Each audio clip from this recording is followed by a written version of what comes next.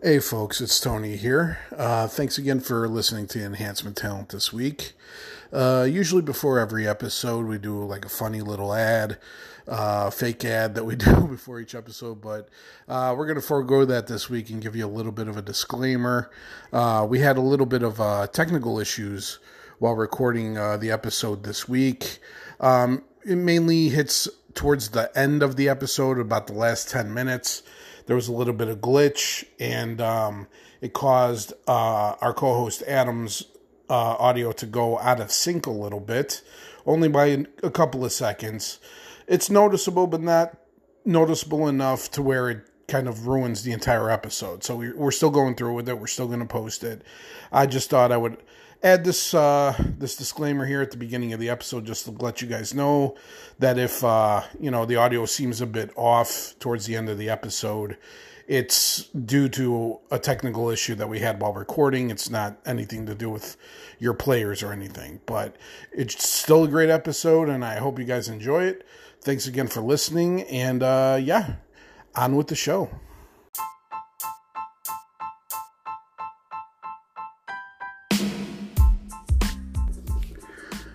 Sometimes you just need someone to have your back. Someone to talk up your abilities, hide your weaknesses, treat you like you're the greatest thing to ever walk the earth, and also distract a referee and toss you some brass knucks from time to time.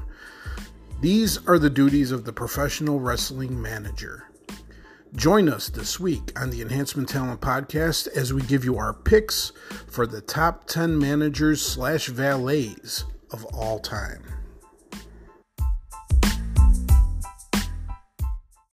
All right, welcome back to another episode of the Enhancement Talent podcast. I'm your host, the man in the rafters, the one they call Tony Lopez. With us tonight, as always, one half of the fabulous Lopez cousins, Dr. Bob Lopez. How you doing, Bob? Doing great, sir. How about yourself? Doing good. Go Bears. Bears. Bears. Playoffs. And with us also, in beautiful Island Lake, Illinois, we have the Warsaw Blonde himself, Adam Kulovic. How you doing, Adam? Rams. Bears. Rams. Playoffs. Yes. Cardinals suck. Yeah. It goes across two sports. Yeah. Boy. All right. So this is the first episode of the season, our first episode of the year, 2021. And we decided to do something different here with the show. Usually me, Adam, and Bob, we compile our own lists and we go through our picks individually. But we decided to kind of streamline things. What we would do is we would compile all of our lists, and using like a point system based on where we place people, we would compile one master list. And that would be our top 10 enhancement talent list for that week. So that's what we're going to be doing this week. And if it goes smoothly, that's how we're going to be doing things going forward. So we decided to do that this week with our topic, which is going to be top 10 managers and valets of all time. When it comes to a good manager, I automatically think of a guy or a woman who can take a wrestler's shortcomings, especially when it comes to talking on a microphone or cutting a promo, and enhancing that wrestler in a way that that wrestler can't do for himself. I think that's what a good manager or a valet is able to do. Bob, are there any other things you could think of that a good manager or valet can do for a wrestler that they may not be able to do quite so much on their own? I agree 100% with that, but I think another thing too is sometimes you want to have like a real bad manager, a heel manager, rile up the crowd and stir up the crowd and get them crazy, and then transfer that heat that he draws over to his wrestler to get the crowd to piss off the crowd and go after his wrestler even more, make him even more of a bad guy and rile him up. I think that's a great characteristic as well. Yeah, it's a good point. How about you, Adam? Is there anything you could think of that a good manager or valet brings to the party? Well, in doing my research for this, I won't name the manager till we probably get to this person, but one of the manager in particular on my list was suggested to be a manager because he was a mediocre wrestler, as the mid carder, but it was suggested that person be a manager because they had the gift of gab. So this is as we just talked about. It's a mouthpiece that can get someone who may not be so good on the mic over, like Bob said, get the crowd involved, get that extra bit of heat that maybe they can't generate because they don't cut the promos very well, or maybe they kind of have a slower style in the ring. I think it adds that extra bit of drama and the X factor also. Like just for an example, this Paul Heyman is always an X factor managing Brock Lesnar because you never know how he's going to get himself interjected or involved during the match. So that adds an extra dimension to the face when he's fighting Brock Lesnar or somebody like that. You just see there's that unpredictability factor on the outside that it's not just one on one. So it's just a little bit of X factor. It creates extra drama and extra intrigue in the match. That's kind of a manager's role, I think, aside from being a mouthpiece. Nice. Yeah, wholeheartedly agree with both of you. Those are all good points. All right, so without further ado, let's unveil our Enhancement Talent top 10 managers and valets list. Just like every week, we have a top 10 list. We'll go with, entry by entry. And then right before we get to our top pick, we'll also give our master list 5 honorable mentions, picks that didn't quite make the top 10. So, yeah, without further ado, here is our number 10 pick. Our number 10 pick with 4 points. It was only on one of our lists, but it was high enough on Bob's list that it made the number 10 position. It is Bob's number 7th pick with 4 points. We're talking about the manager of the Four Horsemen, Mr. J.J. Dillon. He comes in at number 10. Now, Bob, since he's the only manager, since he only showed up on your list, he wasn't on either me or Adam's list. We'll start with you. What, in your opinion, makes J.J. Dillon such a great manager? Why no love for J.J. Dillon, people? I don't know. He just missed my honorable mentions list. I think he was on my list, and the only reason he didn't make the cut is because obviously he's known for managing the Four Horsemen. But it was for, I think it was about a 4 or 5 year period, and not throughout the entire run, because he spent a lot of the latter run of the Horsemen as a WWF front office man. So it was in terms of longevity, at least on my side. Yeah, him going suit. Yeah, that cost him some points. Definitely. The way I saw it is when we did our Stables podcast, the Four Horsemen was the best stable ever created, and J.J. Dillon was the manager for the greatest faction ever created. And even though Adam says maybe the longevity factor of it, when the Four Horsemen were created, you had Ole and Arn, Flair, Blanchard, and JJ as the manager of them. But during those times, you also when Ole left and Blanchard left, you replaced them with Luger and Wyndham. And at that time, he was the guy in charge when Flair was the heavyweight champ, when Wyndham was the U.S. champ, when Arn and Blanchard were the tag team champs.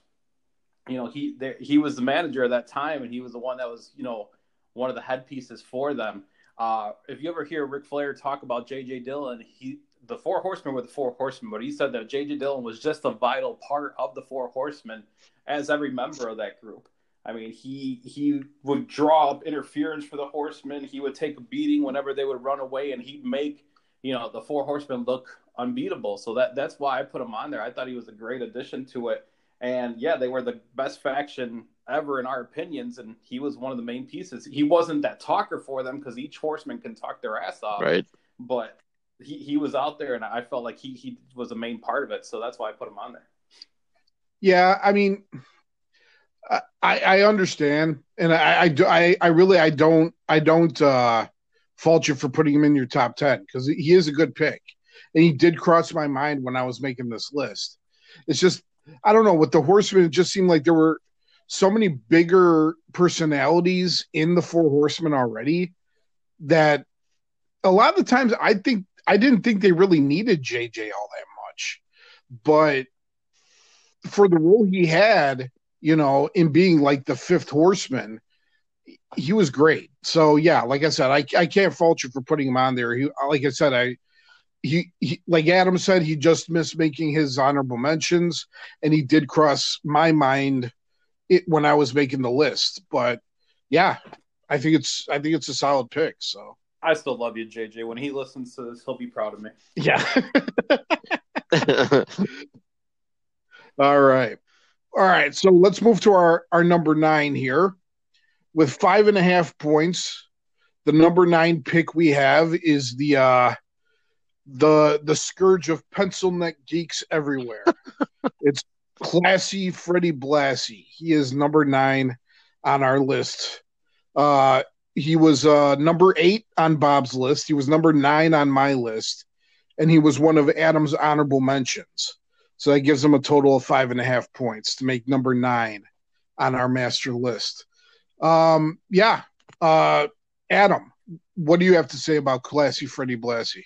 He just missed my list only because he did manage some champions, obviously the biggest being the Iron Sheik. He managed him as the transitional champion between Bob Backlund and Hulk Hogan, and Nikolai Volkov and the Sheik were also tag champions. He didn't quite win as much gold as a manager, but if you look at the list of guys he managed over his long career, guys who were just premier heels during their era, Nikolai Volkov and the Sheik, like I said, Iron Sheik, Jesse Body Ventura, Peter Maivia, George the Animal Steel, Mr. Fuji, and lest we forget, during his first go-around in the WWF, he managed Hulk Hogan as a heel in the early 80s. So that's right. So first choice, first ballot WWE Hall of Famer, of course, worked for the company a long time, but during his day, he was just the premier heel manager. So obviously he should be on the list. Absolutely. I just had a few more people won a few more belts as a manager and made more of were a little more groundbreaking, but he just narrowly missed my list. But yeah, definitely a good pick to be in the top 10. Nice. Yeah, Bob, he was number 8 on your list. What do you got to say about classy Freddie Blassie?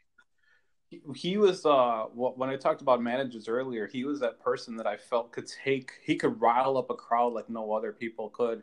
And he epitomized what a heel manager should be. I thought he was just perfect at it.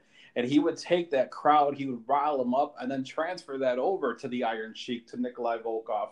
And you would want to hate these people just because Freddie Blassie, even though he was as American as can be, he would just he'd be with these foreign wrestlers and just make you want to hate them. So I thought he was just fantastic at it. And the way he would talk, like you said, the pencil neck geeks, and he had his cane for a while that he beat the shit out of you with. So I thought he was fantastic. Yeah, the guy talk his ass off. Exactly. I mean, he was a hell of a heel wrestler back in his day, and it just transferred over naturally to being one of, if not the best heel managers of all time. So yeah, definitely deserves to be in the top 10. So yeah, classy Freddie Blassie. That is our number 9 pick. Our number 8 pick, coming in with 10 points total, is I decided to do like a slash line here because he's known as one persona and then as another persona. So I'm combining it. I'm going to go with our number 8 pick. Like I said, 10 points overall. Percy Pringle / Paul Bearer. Oh, yes. That's right. He was number 9 on Bob's list, and he was number 7 on both Adam and I's list. So, yeah. I'd want to say, everybody, especially newer fans know him as Paul Bearer, but what a lot of people tend to overlook is his work in the 80s and early 90s before he got over with Undertaker and WWF. He did a lot of work as Percy Pringle. In what was it? USWA, I think he did some work in, and leagues like that. And he was one of the top heel managers back then. I remember watching him on ESPN, back in the day when they would run out in the afternoons after school, right? And he would, he would be, one of the top heel managers there. He's just doing dastardly things, that a heel manager would do. And then when he crossed over and became Paul Bearer, he just became another, it just gave him a second wind in his career. And if you really want to really get in, enveloped in his career, the WWE Network actually did a really good good retrospective on him as part of the 30 Days of Undertaker thing. So go back and watch that. But yeah, when I think of great managers, I think of Percy Pringle / Paul Bearer. He's right up there with the greats. How about you, Bob? How do you feel about Percy / Paul? Like you said earlier, and Adam also, when he was talking about Paul Heyman in the intro, the thing I loved about Paul Bearer, one, they brought him over and he created this character to go along with the wrestler of the Undertaker. Percy Pringle was Percy Pringle, but when he came over, now he's this mortician and he dyed the hair black and the makeup's pale. And he went hand in hand with what the Undertaker was. But the fantastic thing about him is, if you remember Undertaker, Kane, for the longest, they never spoke. Paul Bearer was their mouthpiece, and he would get them over just by him talking. Undertaker and Kane were just this menacing figure, but yet he was a mouthpiece for them, kind of like what Adam mentioned with Heyman and Lesnar. Like he was just there. He would lead Undertaker to the championship belt over Hogan. He started the streak with the Undertaker at WrestleMania 7. So I mean, it's just stuff like that he was just amazing at doing. And I mean, you were talking about his work with the USWA and Florida Championship Wrestling, where he also was manager for Rick Rude and a young Stone Cold Steve Austin, Lex Luger, stuff like that. But it's just, to me, his biggest piece of work was when he was back in the WWE, and that's why I ranked him high. Yeah. Where I did. Yeah. How about you, Adam? How do you feel about good old Paul Bearer? A huge fan of both Percy and Paul. He cracked me up too. He was just the model for what we talked about at the beginning of the show. I have vivid memory of Kane making, I think it was his pay-per-view debut as a wrestler, fighting Mankind at Survivor Series, the infamous Montreal pay-per-view. Then him fighting Mick Foley, and I hear some kid yell from the audience, "Get him, Mankind!" And Paul Bearer just looks at the kid and goes, "You shut your mouth!" It just little things like that. I mean, he got it. I mean, he knew what his job was, and like Bob mentioned, he was just a true professional. He altered his character from an already effective one in the independents back in the 80s and early 90s, like we mentioned, and he altered his character to fit who he managed and all that. He just added that element. Another favorite memory of mine, everybody may or may not remember that he actually turned on the Undertaker to manage Vader. And it wasn't when he was managing Vader. I remember a match where he took his shoe off. I think he was fighting Ken Shamrock. He was beating Shamrock with his shoe, and it's like, this guy just is awesome. He's just he just got it. He knew what his job was, and he did it tremendously, whether through his words or his actions at ringside. He was just a pleasure to watch, and he such great talent, as everybody already mentioned. He didn't have many duds as a manager. Kane and the Taker, of course, won world titles in WWF, and we mentioned Rick Rude, Steve Austin, just tremendous wrestlers, and he just brought them to further greatness. He was an enhancement. So yeah, big fan of Percy Pringle / Paul Bearer. Yeah, definitely deserves his number 8 ranking on our list. All right, number 7. We're going to move to our number 7 pick with 14 points. She is the epitome of the graceful valet. She, of course, when you think Macho Man Randy Savage, you automatically think of Miss Elizabeth. She's our number 7 manager / valet of all time. She was on Bob's list at number 10. She was on my list at number 6. And Adam, you had her all the way up at number 3. Why did you feel that Miss Elizabeth deserved to be ranked so high? I had her so high because she was different, I guess.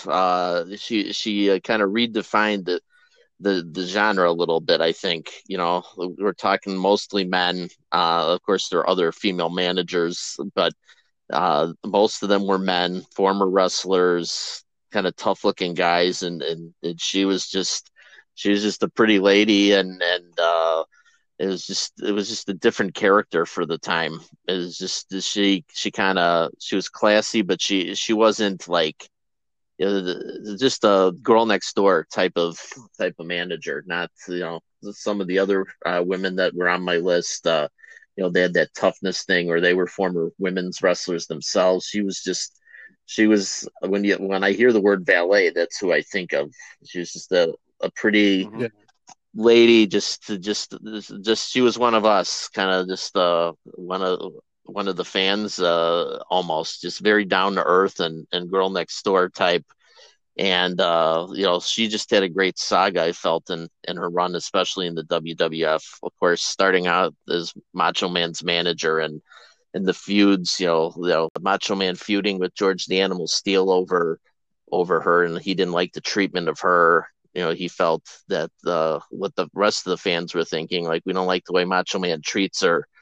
Then later on, when he turned face, she was this supportive manager, leading him to a world title run. Of course, we talked about the cocaine-fueled Mega Powers, how she was the centerpiece of that feud.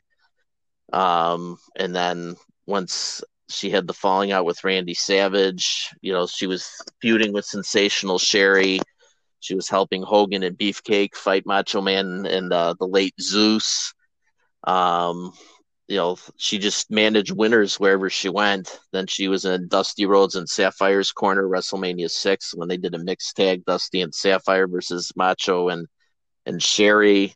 And one of my favorite, most emotional moments as a wrestling fan was when Macho Man had the retirement match with the Ultimate Warrior at WrestleMania 7. And Sherry turned on Macho Man at the end of the match when he lost, and then she just ran out of they showed her at the beginning of the match, but she ran into the ring out of nowhere and just threw Sherry out of the ring, and they reunited. And it was just the way she was used was just, it played very well to like everyday storylines that everybody could get behind. So she had a great run in the WWF. It was great stuff when Macho Man and Flair were feuding, and Ric Flair doctored photos and pretended that they had a relationship. She was just in a lot of great storylines. And again, she wasn't big, she wasn't a fighter, so she had to use other attributes to get over as a manager. She had some okay moments in WCW. She managed Savage in WCW for a while. Then she turned on him and started managing Ric Flair, and she was in the Horsemen with him for a little while longer.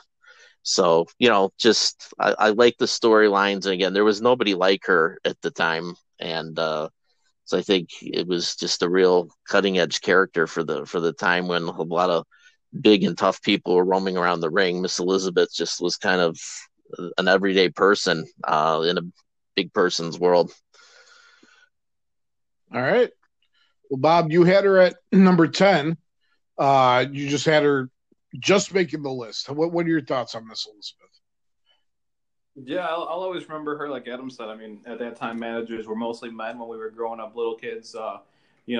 you had your Slicks and your Mr. Fuji's and stuff like that. But Miss Elizabeth was the first lady of professional wrestling. You know, she was the first female valet that I could remember as a child, and you know, a lot of the things that Adam talked about, she was like the main storyline focus for a lot of Macho Man's famous feuds, like you said, with George Animal Steel, with Flair, with Hogan, with Jake the Snake Roberts. You know, a lot of those feuds that he had, she was pretty much the main storyline focus as to why those feuds were occurring. So, I mean, she was always in the picture. She never took away from Savage because Savage could obviously wrestle and talk his ass off, and you know, had an amazing character himself. But she was always really good just to be paired alongside with him. But that's why I put her at 10. She was a huge important piece of wrestling when we were growing up. Yeah, I mean, like I said, her and Macho Man were hand in hand, man. You couldn't think of one without thinking of the other. And, you know, Elizabeth,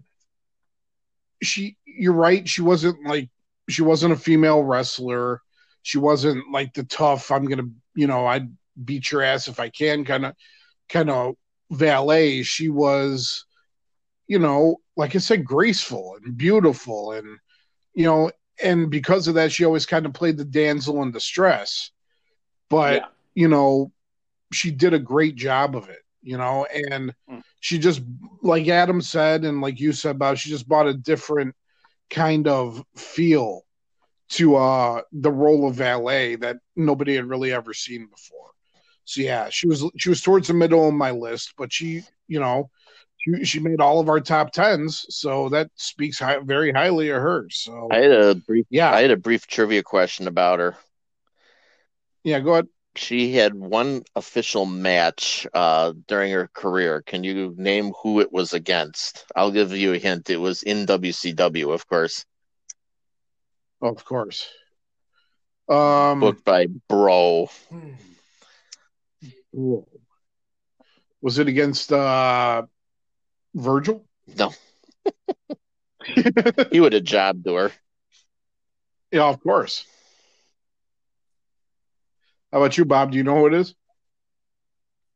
Daphne. I can't think of it. Who was it, Adam? Daphne? Yes. Oh, my God. Wow. Was that when she was with Crowbar? Possibly. Had to have been. Yeah. Probably. Wow.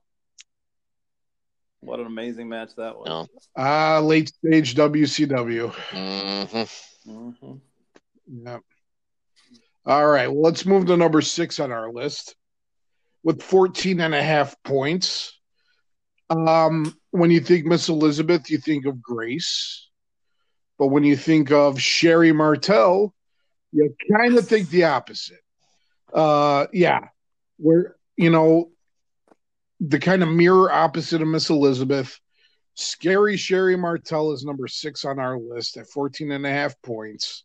She was number 5 on Bob's list. She was number 3 on my list. And she was one of Adam's honorable mentions.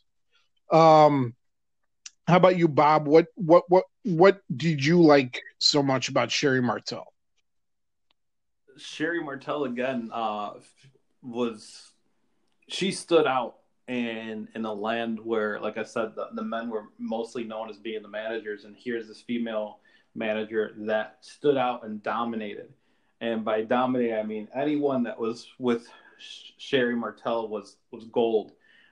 Perfect example, Harlem Heat. That's all I have to say. Harlem Heat, perfect example. Shawn Michaels, perfect example. Like, she was in that transitioning phase of going from a babyface lovable character to that bad guy, and I feel like Sherry Martel pushed them that way, you know, and helped them out.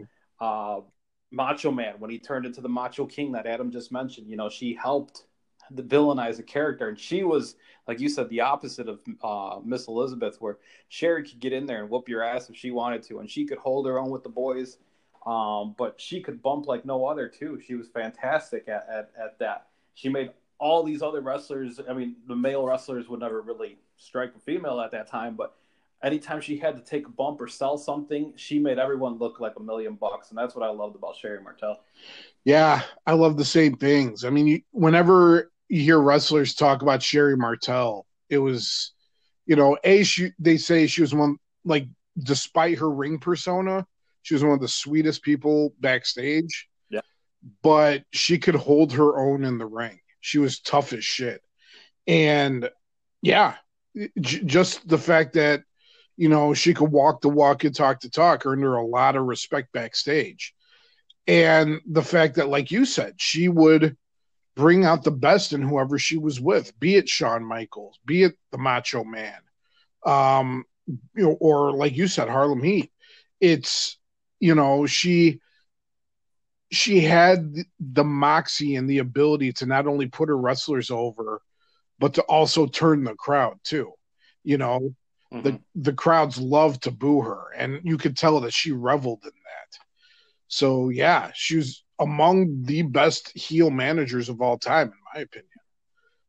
I remember being a little kid, and I used to love PWI. We always talk about PWI magazines, and I'll always remember reading an article where a storyline, Sherry Martel had attacked Arn Anderson, and she wrapped her fingers around his eyes and scratched his eyes. And there was this whole article on Arn Anderson talking about how dangerous Sherry was because she reached his fingers in the eyes and eye gouged him and scratched his cornea. And here I am as a little kid not understanding the business as we should. And I'm like, man, I can't believe she hurt a wrestler that way. Like, why would she do that? Like, and then every time I would watch a match and I would see Sherry in the opposite corner, I'd be leery. I'd be like, I hope he doesn't grab someone's eyes out or poke someone's eyes out or scratch their corneas, because I legitimately believed in it. And I was like, Arn Anderson got hurt because of her. I hope she doesn't hurt anybody else, but she could do that because she's that strong, and I'll always remember that about Sherry. So that always stands out. Yeah. How about you, Adam? She was in your honorable mentions, Adam. What are your thoughts on Sherry? Oh, she was great. Everything you guys said. The only reason she didn't make my top 10 is aside from Harlem Heat, I don't believe she managed any world champions. If I might be mistaken about that, but Shane Douglas. Shane Douglas. Shane Douglas. Oh, I must have missed that. Okay.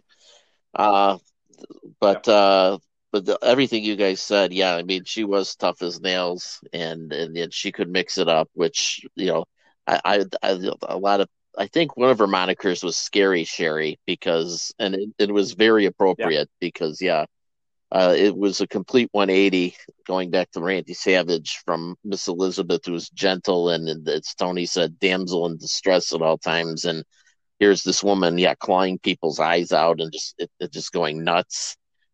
She was scary. It was, because I was used to Miss Elizabeth and Missy Hyatt and people like that who, if the wind blew, they might fall over. So she was a different, cut from a different cloth. And as you guys mentioned, she helped get a lot of people over to where they needed to go, to get Macho Man hated and to get Shawn Michaels even more obnoxious than he already was. And, seven runs is managing 7-time tag team champions Harlem Heat. That's nothing to sneeze at either. Yeah, she was one of the best female managers of all time. Just, again, added to the match with what she could bring. It was that extra X factor that I mentioned at the beginning of the show. She definitely brought that during her career as a manager.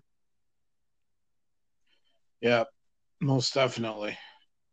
Promotional consideration paid for by the following. All right, well, let's move on to our top 5, gentlemen. In the 5th position with 15 points, just eking over Sherry Martel, we have a man who, for the life of me, I always wanted to know how the fuck he got those rubber bands to stick in his cheek. We're talking about the one and only Captain Lou Albano. He is our number 5. Like I said, 15 points. He was number 4 on Bob's list, number 4 on Adam's list. He was only number 10 on my list. But I do have all the utmost respect for Captain Lou. Let's start with you, Adam. You had him number 4 on your list. What can you say about Captain Lou Albano? I teased earlier in the show. That's what I was talking about. Lou Albano was kind of a mid-card wrestler, not a very good one, but Bruno Sammartino told Vince McMahon Sr. back in the day that Lou needs to be a manager because he has the gift of gab. He wound up managing Ivan Koloff, who was the one who ended Bruno Sammartino's 7-year championship reign. So that's a big feather in the cap because obviously nobody beat Bruno Sammartino back in the day. He just has a laundry list of champions. Don Morocco, Greg the Hammer Valentine won Intercontinental titles under his management. He had 13 different tag team champions, including the Valiant Brothers, the Wild Samoans, the Blackjacks, Moondogs, U.S. Express, and the British Bulldogs. And then he did a lot for mainstream popularity too, for the WWF. We've talked about the rock and roll connection of the mid '80s a few times on this show, and he was in the Cyndi Lauper video, wound up feuding with her, and they kind of had a they wrestled each other vicariously.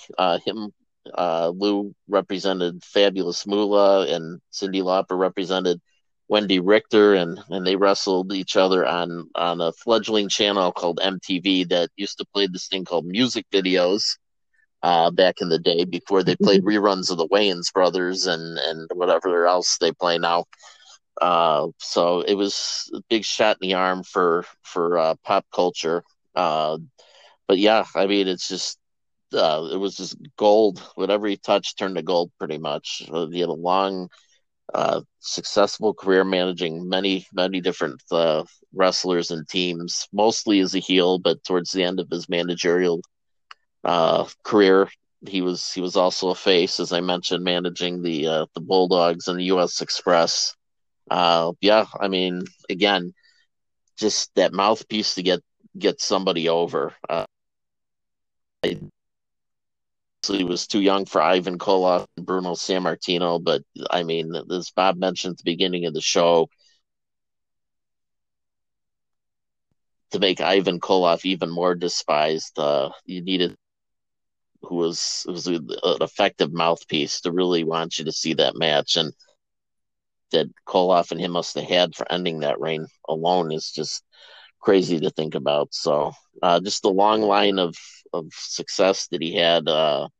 He just revolutionized the business, and I would be remiss if I didn't mention he was dynamite in the Super Mario Brothers Super Show, playing the title character. I was going to mention that as well. All right, Bob. He can sing and dance too, people. All right, Bob. Captain Lou was number 4 on your list too. What you got to say about him? A lot of what Adam talked about. I mean, the guy, like you said, huge career that he had, and all the multiple champs that he managed, tag teams and singles wrestlers. You know, the guy was awesome. He was a great talker, man. The guy could talk his ass off, and you just want to listen to whatever it is that he could say. But like Adam said, when I was doing the research on him, when Ivan Koloff won, the crowd went nuts. Like, just the build up to that match, you know, Captain Lou would just rip on Bruno and like get the crowd riled up. But when he won, like, the crowd rioted that they had to run out, you know, to their car, and then they drove off to a different restaurant just to hide from the fans. And then the fans found out where they were at, so they go to the restaurant and they start. No, it was a bar. I'm sorry, they go to a bar, and the crowd found out, and they destroyed the bar, and the WWE had to pay for the tab to fix the bar. When I was doing the research on it, I was just like, holy crap! And then I did find out, to help you out, Tony, he would use safety pins to poke into his cheek and hang rubber bands on there. So, yeah, the guy would do everything to get his character over. But the biggest thing was, like you said, the people he managed. I mean, when Adam was talking about how he would be the perfect mouthpiece, I always think of the Bulldogs. British Bulldog and Dynamite Kid, they really wouldn't talk much, you know, Davey Boy Smith. And when he went over and he started talking for them, it was just like, okay, that was that missing piece that they needed. So I love Captain Lou. I actually used to have a long sleeve T-shirt with Captain Lou's face on it that my buddy gave me. So fantastic shirt. I always loved it. Yeah, I love Captain Lou too. Like you said, he's very versatile. He can work heel and he can work face just as effectively. Yeah. And yeah, like I said, gift of gab. The guy can talk his ass off, which is one of the leading attributes you always want in a manager. And like I said, I mean, he was one of the forefront guys in that whole WWF revolution. You know, when WWF started to take over nationally, he was one of the four figures, especially among the managers. So yeah, Captain Lou, number 5 on our list. Let's go to number 4. Number 4 on our list with 17 points overall. When we have our friend Rich Tito on the show, sometimes we call him the Mouth of the South Suburbs. But the original Mouth of the South is who we have at number 4. The Mouth of the South, Jimmy Hart, with 17 points, is our number 4 manager of all time. He was number 6 on Bob's list, number 6 on Adam's list, and he was number 4 on my list. I just remember, when you think of Jimmy Hart, you just think of this little impish guy with a mullet and a megaphone just running his ass around the ring, that high-pitched voice. Just when you think of a hype man, Jimmy Hart is like one of the most quintessential hype men in the history of professional wrestling, I think. If you want a guy to get over, Jimmy Hart does a hell of a job in getting a guy over. And like I said, most of his time in WWF, especially, he was a heel manager. He wasn't like one of those managers who you would get real like vicious heat, like a Freddie Blassie or even a Sherry Martel. Jimmy Hart's was a different kind of heat. He was more annoying, and that's why everybody hated him. But Jimmy Hart, he was just, he knows the business like the back of his hand. He's been in it forever, and he knows what to do in order to get guys over, especially guys who can't really talk for themselves. When he was managing, a guy like Greg the Hammer Valentine, Greg Valentine can't talk for shit, but you put a guy like Jimmy Hart with him, and he's going for the Intercontinental belt on a consistent basis, So yeah, that's why I think Jimmy Hart is so important to wrestling history. He's one of the best hype men of all time. How about you, Bob? You had Jimmy Hart at number 6 on your list. What do you got to say about him? Jimmy Hart was awesome, and you mentioned my boy Rich Tito. If Tito was on the show, he would have had J.J. Dillon high up there with me too. So props to Rich on that one. Jimmy Hart was fun, and the way I always remember Jimmy Hart again when I'm doing this thing, it brings back memories of when I was younger, and I remember watching wrestling with my grandfather. May he rest in peace. I remember watching with him.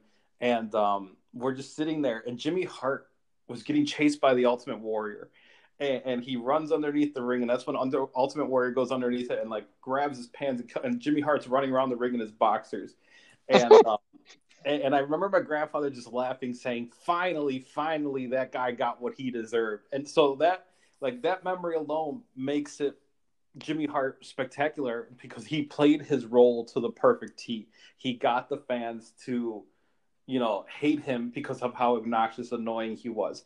But again, he played his role to a perfect T in the fact of he would back up his wrestlers no matter what. The coats, the coats that he would have airbrushed. Yeah. After every single Dino Bravo, he had one. Honky Tonk Man, he had one. Obviously, the one with Hogan. Anyone he backed, he would back 100%. And the guy was just a manager of champs. The Hart Foundation. I'll always remember the Hart Foundation. Like you said, Valentine, the greatest Intercontinental Champion of all time, the Honky Tonk Man. That's right. He even managed, at that time, back in the day, the WWE had the women's tag belts, the Glamour Girls, Judy Martin, Leilani Kai. He was their manager when they won the titles. The Nasty Boys, he put them over the Hart Foundation. Just stuff like that he would do. The Mountie, he was managing the Mountie when he beat Bret Hart. Even and then you said he was the perfect mouthpiece. Remember when the Big Show came out, WCW, who was a giant? Yeah. And the Big Show never talked, but who they put him with? Jimmy Hart. He turned on Hogan to go with the Big Show, the Giant at that time, and he was the mouthpiece for the Giant. So I mean, the guy was just perfect at what he did. He was. I love the megaphone. It was perfect for him. I love me some Jimmy Hart. Always will. All right, Adam, you had Jimmy Hart at number 6 as well. What are your thoughts on the Mouth of the South? Would you guys care to guess how old Jimmy Hart is? Oh my God, he's. I know he was in a really popular band back in the '60s. Yeah. Gentries, keep on Yeah, dancing. keep on dancing. The Gentrys, yeah. So he's got to be in his 70s at this point. He's he's 78. That blew my He's mind. Well, he's almost 80. Wow. Yes, Holy he looks shit. great. Let me does. start by saying that, and I'm not trying to hit him up for money or anything, but he looks great. Um, so back to the topic, that freaking megaphone. I mean, unbelievable. When I was a kid and I was watching, I'm like, this guy is obnoxious. He's that it would make a noise too, like a police siren kind of Yeah. sometimes. And then he'd be just yammering in it throughout the entire match, and I'm like, this dude is annoying. And Tony, you're a wordsmith, impish. That's a great choice of words. You really are a wordsmith, my Well, friend. thank you very Um, much. but he was a little pipsqueak, and he, of course, as we ran down, he mostly managed heel.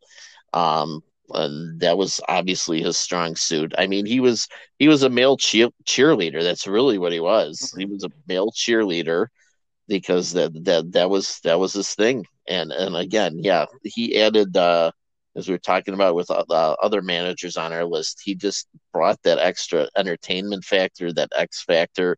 Bobby told that story about watching with your grandfather and the warrior chasing him.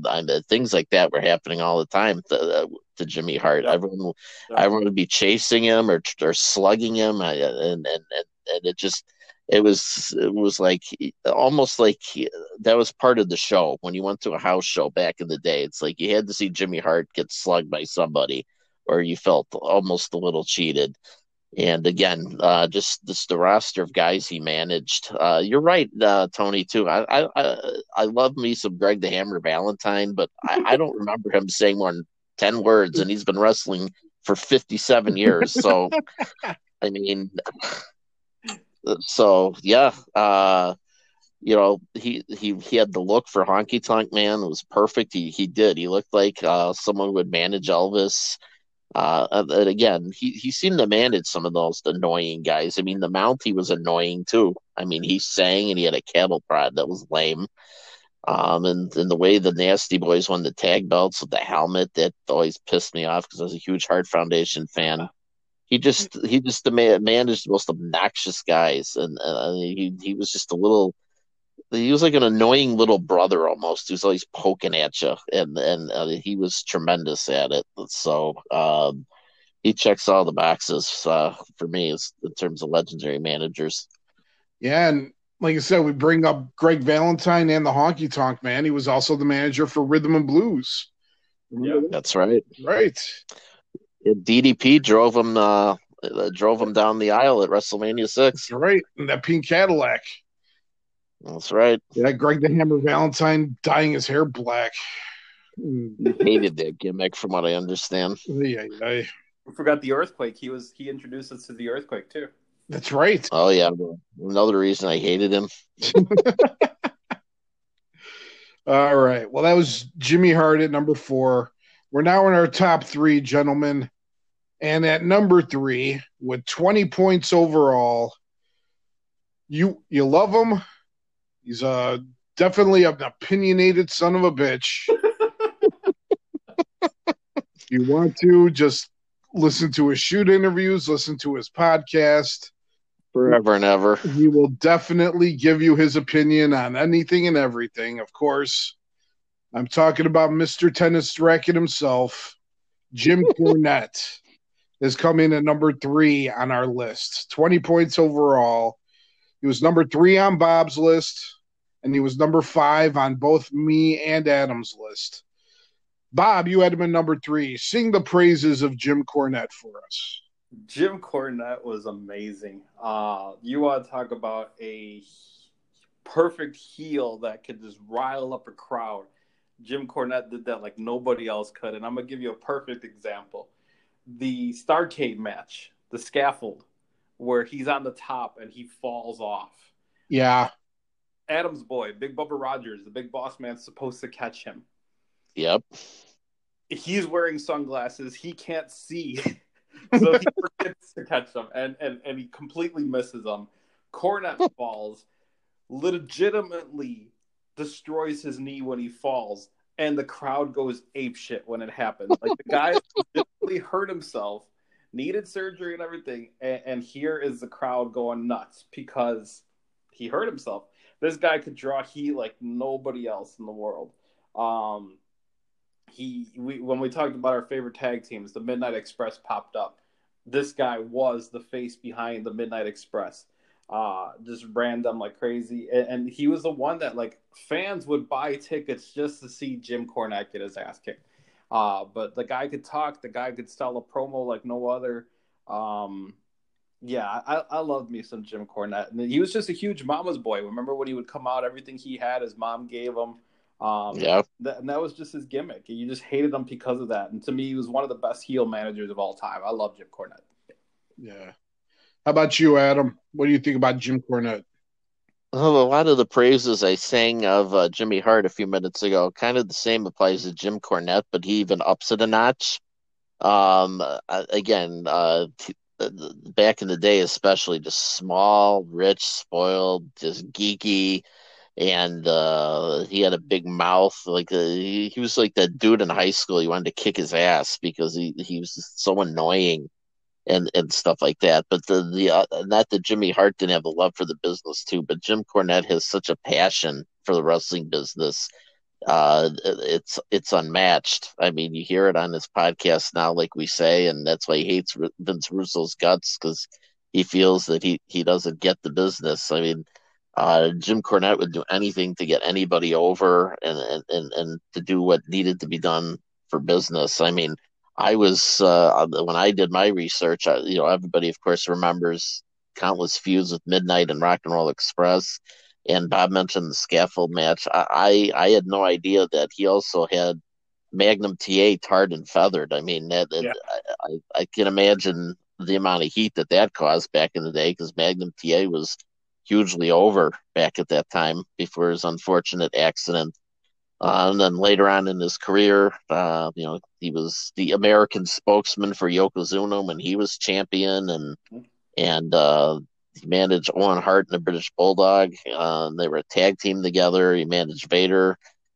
He just seemed to latch on to the guys that the fans just couldn't stand. And again, talk about the gift of gab. He was just the fact he wears the business on his sleeve is why I think I like him so much. I remember all the promos that he would cut back in the day on Raw, where he would run down WCW, and unfortunately the payoff was the NWA angle where they gave him the new Midnight Express, and that's probably why he's number 5, because he managed that team. But but I mean, I can't sing his praises enough. Other than that, I mean, just a guy who's just as passionate as the fans are about wrestling, and again, as Bob mentioned, it was, and I mentioned with Jimmy Hart earlier, it's just a treat for the fans to see him, get his from whoever his team was wrestling that night. So, yeah, just one of the greatest minds in wrestling history, in my opinion. Yeah, very true. Very true. I mean, aside from just being a great manager, and just knowing that role, he also had a great wrestling mind. Like you said, he started Smoky Mountain Wrestling there, and it was pretty big for a little bit, and just the wrestling business just flows in his blood. He I don't agree with his newer kind of criticisms when it comes to companies like AEW. He's old school to a fault, because a lot of his ideas that he goes for nowadays just wouldn't work. He's very inflexible as far as how a company can progress in modern times. But that doesn't discount everything he's done and everything that he means to modern professional wrestling. He has a very big place in the history of modern professional wrestling. And his work as a manager in the 80s, 90s, and even into the 2000s, you know, just is a testament to that. So yeah, I salute Jim Cornette. You know, I don't always agree with them, but goddamn, he was a great manager, and he definitely deserves to be number 3 on our list. I'm totally Team Cornette, but the one thing I'll give Vince Russo is the whole anyone who comes out of a box is immediately over. I have to side with Russo on that one. Yeah, yeah. I mean, granted, it was Terry Funk with pantyhose on his head, but I mean, still, I don't think so. Yeah. All right. Well, let's go into number 2 on our list, guys. Number 2 on our list, we were all like we used to say, great minds think alike. Number 2 on our list, it was a unanimous number 2 between all 3 of us. With 27 points at the number 2 position, we have Paulie Dangerously himself, Paul Heyman. Bob, let's start with you. What is it about Paul Heyman that makes him so great? You talked about Jim Cornette having wrestling run through his blood and his veins and everything. You have to say the same thing about Paul Heyman.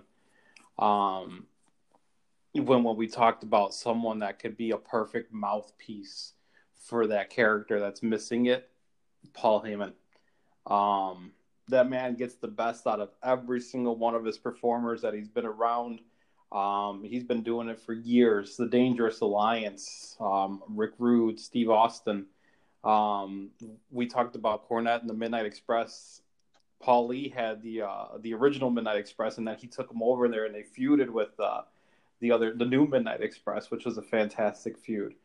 CM Punk.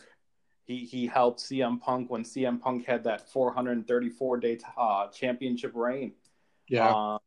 Brock Lesnar, obviously, we all know Brock Lesnar. He helped Brock Lesnar end the Undertaker streak. I mean, no one else could ever say that in their entire life. Brock Lesnar beat the Undertaker streak. Just everything about Paul Heyman, I've loved him since the very beginning. The man helped Sabu and ECW win the heavyweight and the TV belt. Just loved him. He even he turned on Lesnar. He was with the Big Show for a while. He had the Big Show win the belt. And then he turned on the Big Show and he helped Kurt Angle win the belt. So, I mean, I think that was 3 wrestlers in a row that he was actually managing that all had the belt. And no one else could ever say that. But Paul Lee, like you said, an amazing mind, an amazing promo guy. He just sucks you in and you're just captivated by every single promo he ever does. That's Paul Lee to a perfect T. Yeah. How about you, Adam? Your thoughts on the wonderful Paul Heyman? The master of the pipe bomb, really. I mean, he sets the bar. That's the first thing I'll say. And again, with wrestling today, I mean, there are managers, there are coaches and stuff. There are a lot of coaches in AEW, for instance. But I mean, he's the standard for the last, I'd say, decade and a half of wrestling managers. It's like Bob just mentioned with the list of guys from Lesnar to Angle, the Big Show, CM Punk. He managed Mr. Perfect's son to an IC title. I mean, just anyone who wants to get over as a heel, that's where you go. You go to Paul Heyman because he's got it. I mean, again, some of these guys we mentioned, all great talkers, but I mean, I again, he sets the bar very high in that regard. Of course, we mentioned the Dangerous Alliance. Just some of the great talent he managed there. Rick Rude and Bobby Eaton, Arn Anderson, Steve Austin. I mean, just that alone gets you on the top 10 before you talk about anything else. Of course, the visionary for ECW didn't manage much there, but again, just brings out the best in people. Even behind the scenes when he wasn't he did manage, like Bob mentioned, Sabu and 911, but behind the scenes running ECW, guys like Steve Austin, he comes over after WCW fires him and And he said, "Oh, just come over, cut some promos." And Austin was kind of like, he wasn't the promo guy he is now, and everyone knows him for. He's like, "Well, what do you want me to do?" And Heyman just gives him small direction. How'd you feel about getting fired? Just talk about that. Just let it all out. Go from your heart, and that is the standard that all wrestlers should follow. I mean, again, he's just shaped so many careers, both backstage and on camera, that it's astounding. Just again, like Cornette, just a tremendous mind, and really just a figure that wrestling fans will always remember. It's just timeless. Yeah, I totally agree. I mean, like I said, starting with his work in NWA/WCW with the Dangerous Alliance. I know he had a bad break with WCW, went on to ECW, and turned that little fed into what would become the number 3 wrestling promotion, in America.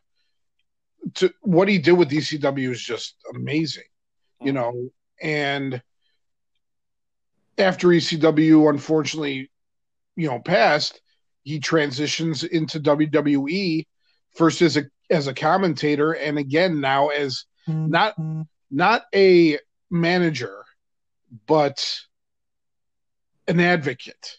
I love that. I love that he refuses to reference himself as a manager. He's an advocate.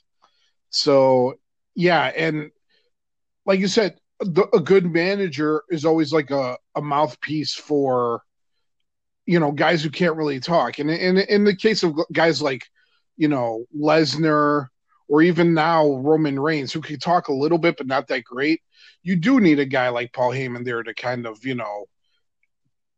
a guy who can talk and motivate and sell a match and get people in the seats. But he also was the manager for CM Punk, who was one of the top talkers of all time. And he still was, an integral part of that duo. So it doesn't have to just be guys who can't talk. Wherever he goes, Paul Heyman I think, just strikes gold. Yeah. He's definitely belongs in any kind of professional Hall of Fame that's available. He's one of the best minds, one of the best talents, one of the best talkers ever of all time. Paul Heyman definitely deserves to be number 2 on our list. All right.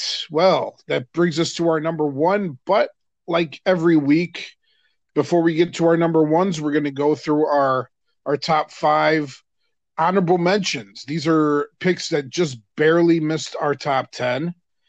What we're going to do with the honorable mentions is I'll give you the points and where they placed on our lists. And for time purposes, I'll give the floor to the person who ranked them the highest on their particular list. All right. So our first honorable mention, which would be our number 11 pick, just barely missed the top 10, with 3.5 points, is the Queen of Extreme, Francine. She was one of Bob's honorable mentions, and she was number 8 on Adam's list. So, Adam, tell us what you like about Francine. The Francine, again, is just one of the most important figures, especially female-wise, in ECW. Again, talk about winning wherever you go.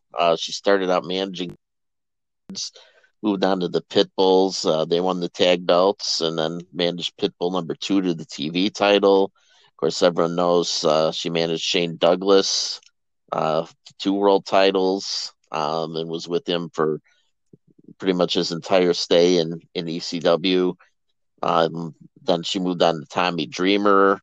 Then wound up wrestling Steve Corino in singles matches. The finished ECW run managing Just Incredible to a title. So she just was she was a manager of champions. She was known as the Queen of Extreme. She was for all the young men in the audience, they would she would be engaged in cat fights. I can't even get my voice like Joey Styles, but that was always there. Thank you.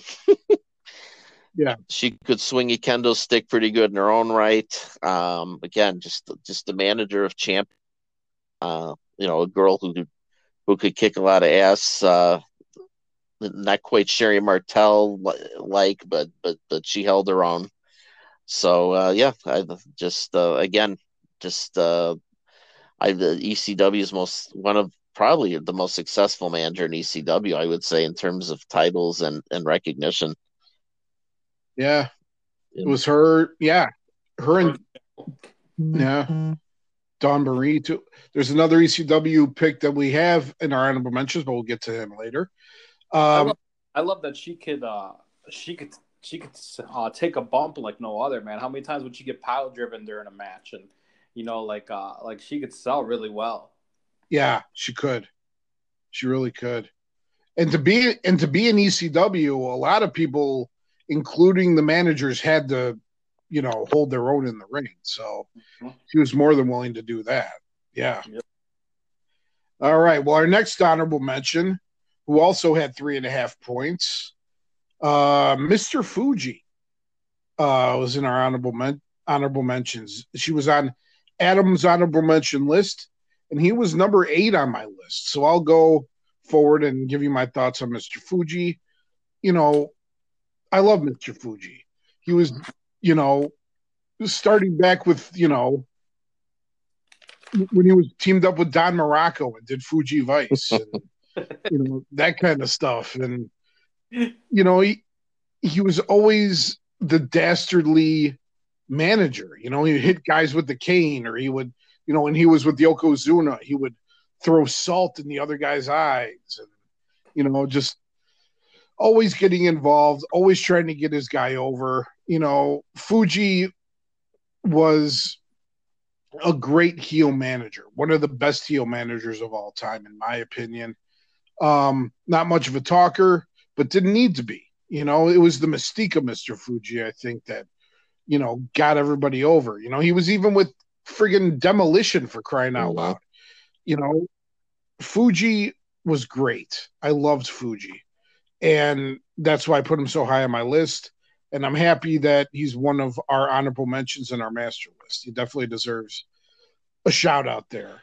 I definitely am very careful around salt because of Mr. Fuji. Yeah, definitely. You know what it brings. You know what it brings. The loss at WrestleMania 9, that's for sure. 2 losses, actually. Yeah. All right, our next honorable mention with 3 points made all 3 of our lists, but we'll give Adam the floor because she ranked higher. We're talking about Woman. Woman is our next honorable mention, 3 points. She was on Bob's honorable mentions. She was in my honorable mentions, and she was number 9 on Adam's list. So go ahead, Adam. Talk about Woman a bit. Well, Woman was it's kind of a funny name. I wish they'd been a little more creative with that, but I guess it kind of worked at the same time.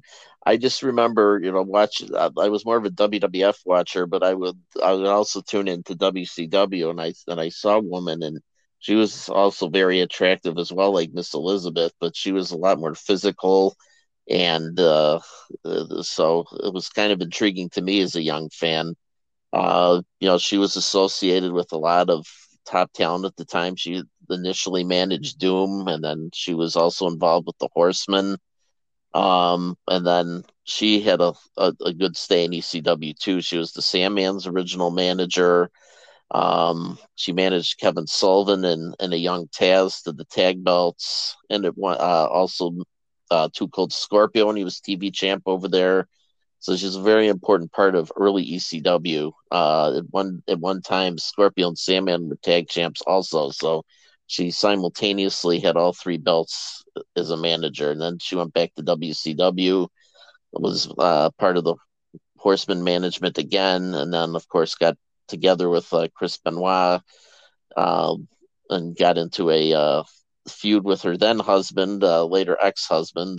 That feud changed the marriages, and of course we all know the sad end to what happened there. But When she kind of retired after that to be a mother, but while she was there, she made her presence known again. Very powerful, but in kind of a sexy way, and in a different way, at least for me, for as a young fan. She had a lot of class, but was kind of intimidating at the same time. So I thought she was very cutting edge for her time as well. So that's why she checked in at number 9 for me. Nice. All right. Our next honorable mention got 1.5 points, and that's because he was an honorable mention on all 3 of our lists.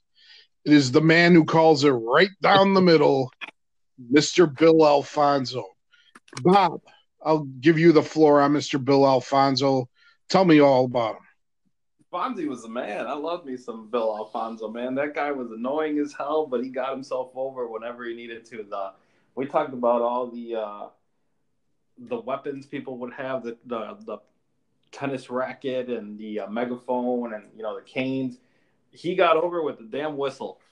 And just an annoying voice. The man who would call right down the middle, yeah, baby, yeah, like the way he would scream, and during the matches he would jump on the apron. Sometimes he'd even jump in the damn ring when RVD was doing stuff. I mean, he was just so much fun to watch. But you'd always want to see Fonzie get his ass kicked too. But he started off as that straight edge referee that came over, that ECW was the land of extreme, and he's like, nope, we got to do everything by the rules, and that's why everybody hated him.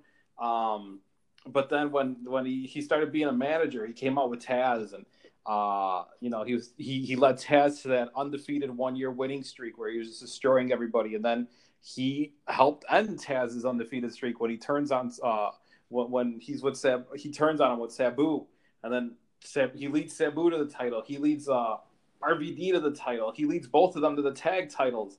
RVD was a TV champ for 700 days. Who was the manager? The man that calls it right down the middle, baby. Alfonso. I mean, leading Sabu to the world title when he beat Terry Funk in the barbed wire match that we've talked about in the past. Like, Bill Alfonso was awesome. I loved him, and he should have just he should have got over more wherever else he went. But ECW was a perfect fit for him, and he was just, again, Francine was the face of ECW when it came to female managers. I think Bill Alfonso was the male face. Yeah, I'd agree with that 100%. And who can forget the match he had with Beulah, man? Yeah. Oh. And again, one of the ECW's most ever famous, notorious matches that people talk about was between 2 managers / valets, right. Bill Alfonso and Beulah.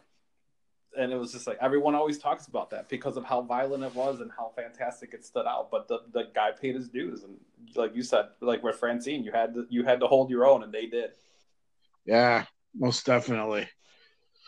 All right, and that brings us to our last honorable mention with 1 point. She was on both me and Adam's honorable mentions list. We're talking about Sunny. Sunny is our last honorable mention. Adam, I give you the floor. Talk about Tammy Lynn Sitch for us. Back in the day, I had a tremendous crush on her. I don't think she knew about it, but that's okay. Take a number, I suppose, as far as that goes. Just again, in the 90s, a lot of female managers were becoming more common, and Sunny was one of the more successful ones. She started out in Jim Cornette's Smoky Mountain Wrestling, which you talked about a little earlier, and managed her boyfriend Chris Candido, and also Primetime Brian Lee, also known as Fake Undertaker in Chains, to the Smoky Mountain title. When Smoky Mountain folded, she wound up going to WWF, managing Candido and Tom Pritchard as the Body Donnas that won the tag belts. Then she turned on them and aligned herself with everybody's favorite hog farmers, the Godwins, and led them to the tag belts. Then turned on them to lead the Smoking Guns to the tag belts. So this was a successful tag manager right off the bat. And then she kind of turned her more of a announcer, face of the company kind of thing. That was on the cover of Raw magazine. I looked at that many times when I worked at Osco when I was bored. When I worked there, I had a brief stint with LOD 2000, managing them. That didn't work over quite as well. The bloom was beginning to come off the rose. She unfortunately had some personal issues, which she's still dealing with, but she was really an important figure in the WWF at that time. Especially, they were kind of struggling at the time. It gave the fans something to be excited about and to get into. And she's still one of the most recognizable faces in terms of female talent in the WWF. So I felt she deserved a spot on the list for that as well. So.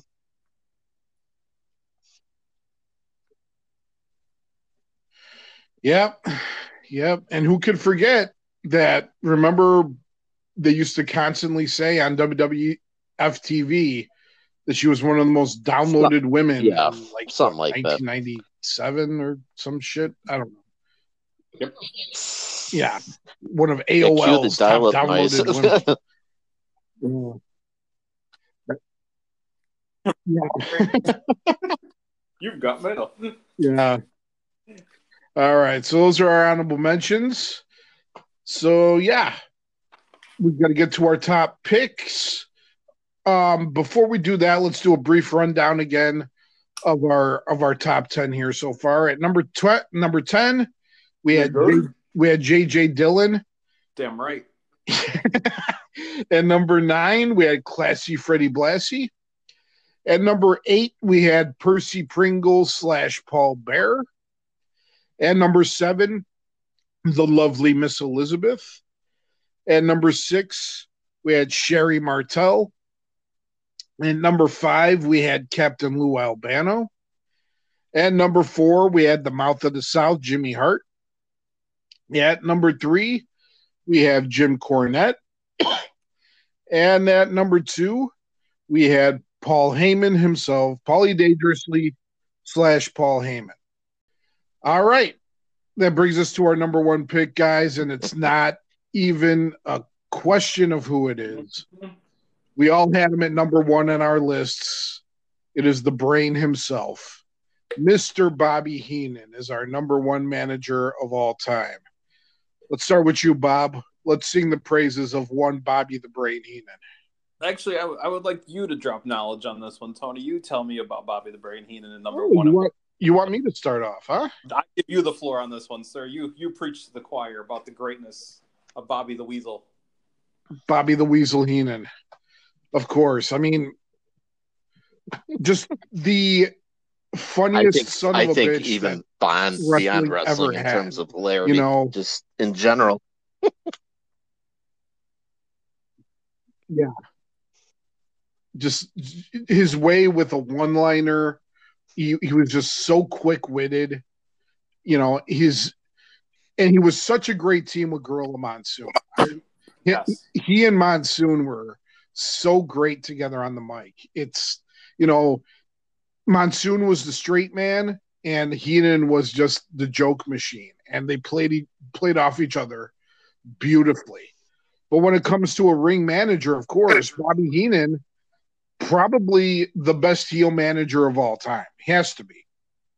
I remember reading a story about how back in 1975, when he was with the AWA, they had a show here in Chicago, and he was managing Nick Bockwinkel at the time.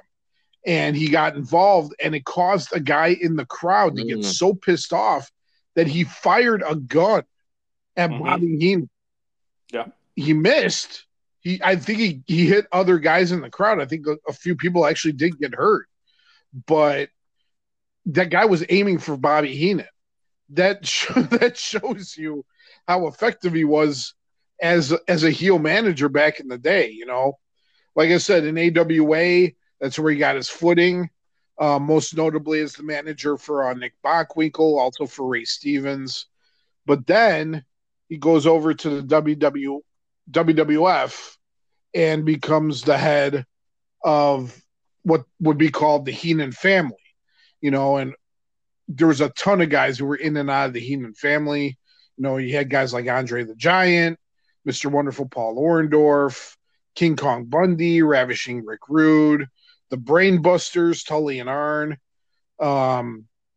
Mr. Perfect, Vanilla, Haku. Vanilla as fuck. He was part of it as the Red Rooster. Haku, like you said, the Islanders, Harley Race. Hercules.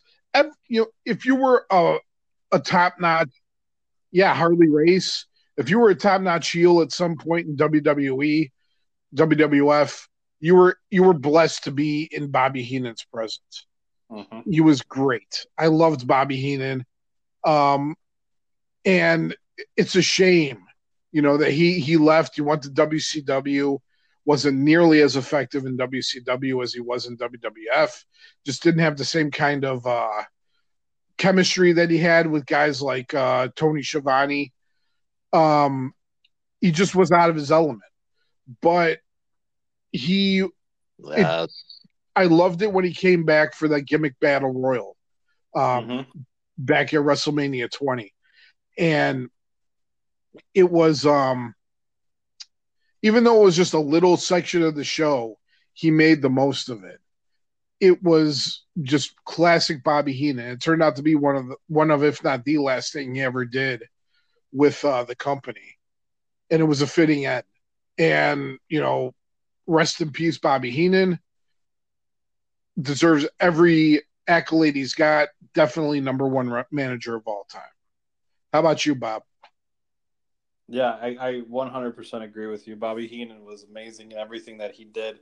He had this talent that he could make you, like, he would cut a promo and he could make you laugh, but then also make you, like, hate him, where you wanted, like, to throw something at the TV in the same promo. Like, he just grasped your, like, into it that much. Like, I loved everything about him. He was funny as hell when he would talk.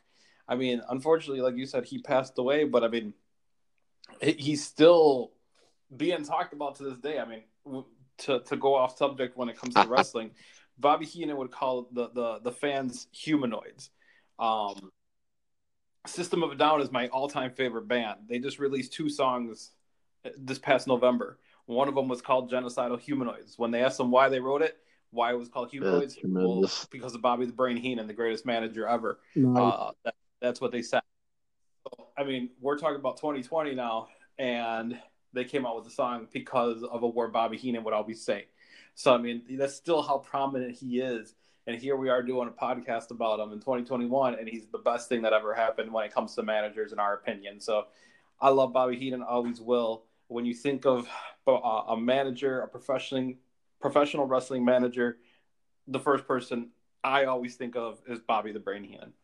Absolute drop in the bucket. With How about you, Adam? What are your thoughts on Bobby? It was much harder, obviously, to figure out who came after him.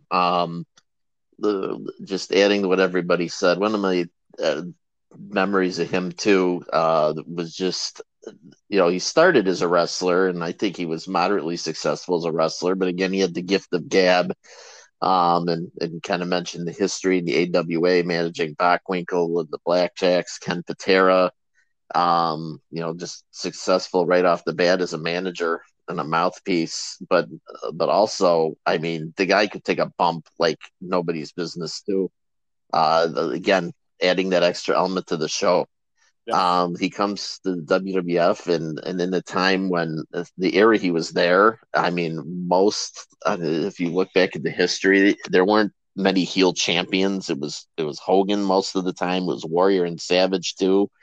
But in between all that, squeezed in all that, Heenan led talent to gold. I mean, Andre, of course, had the belt for a very short time, but he still won it.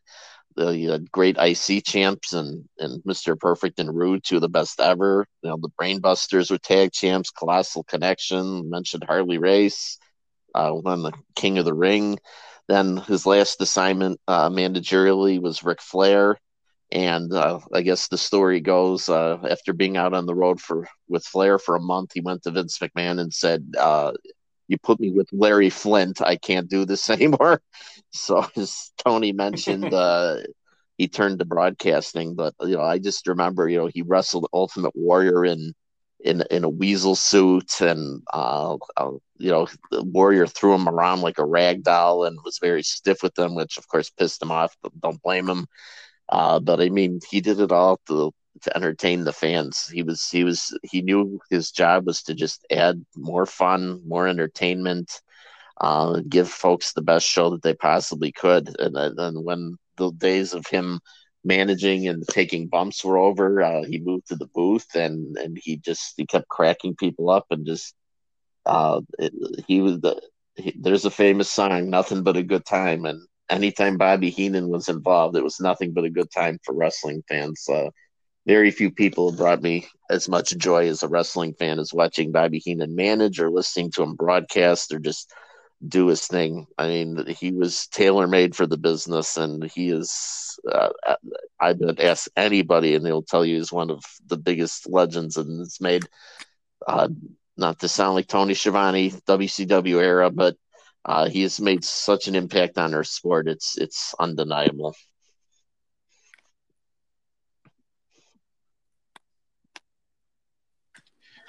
Yeah, most definitely. So yeah, from all three of us, Bobby Heenan, best manager of all time, without a doubt. All right, well that's our list, guys. Hope you guys like the new format. I think we had some fun with it. Well, yeah. So let's see how we do this going forward. Yeah. So like every week, let's give a match of the week before we get going. This is a match that all three of us will recommend to you to watch. In the meantime, in between time, before our next episode, I'll go first. Since we're talking about Bobby Heenan, I would say go out, and it's probably on YouTube or somewhere on the WWE network. Adam just talked about it. Go find one of those weasel suit matches he did with the Ultimate Warrior. Yeah, Ultimate Warrior was stiff with them, pissed them off. But look beyond that and just look at the bumping work and just the great in-ring character work that Bobby Heenan did in those matches, especially after he goes unconscious and he wakes up in the weasel suit. And, everything he does after that, it's comedic genius. And you get the essence of Bobby Heenan as a performer in those matches. So, yeah, that's my pick. How about you, Bob? What's your match of the week? I too go with Heenan, and I take WrestleMania 3 Hogan Andre. The reason I do that is because it was Heenan that caused Andre to turn, and he was the face of Andre. He was the one that you see in that little blue cart that's driving them down to the ring when they were coming down at WrestleMania. And again, Andre was never a big talker, but Heenan was that perfect selling point, and probably one of the main reasons why people bought tickets Silverdome to sell out. The what was it, the Silverdome, right? Yeah. So because of him, so WrestleMania 3, Hogan Andre with Bobby Heenan as manager. I'll complete the trifecta here. All right, Adam, how about you? What's your match of the week? Match 2, Rick Rude versus the Ultimate Warrior, WrestleMania 5 for the Intercontinental title. The Ultimate Warrior faces his biggest challenge to that point in his WWF career. I won't spoil it for those of you who haven't seen it, but Bobby Heenan is a big part of that match, and just the further evidence as to why he's number one on everybody's list. I was just thinking too of another thing where I think Primetime Wrestling was like the greatest comedy show ever with him and Monsoon, and I remember some bit where they went to like an old West town or something, and this is how funny the man was. They're just sitting there minding their own business, and a horse walks by, and Heenan just jumps like 3 feet back and goes, "What the hell is that?" And then Monsoon just goes, "A horse, relax." Those two are making everybody laugh upstairs right now, I'm sure.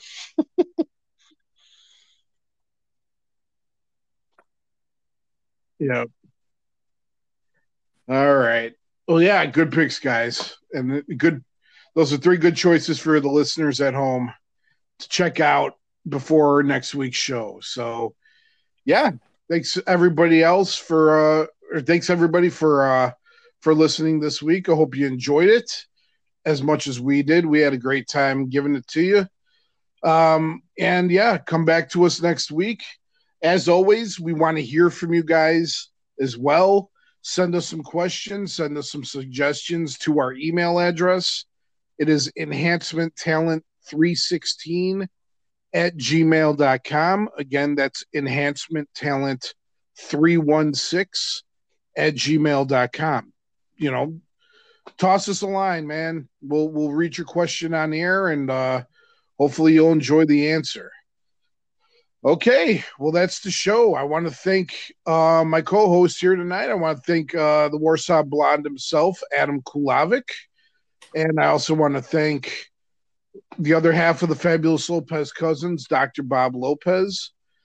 I'm Tony Lopez, and we will see you guys again for another episode of the Enhancement Talent next week. Hope you guys have a good, safe week.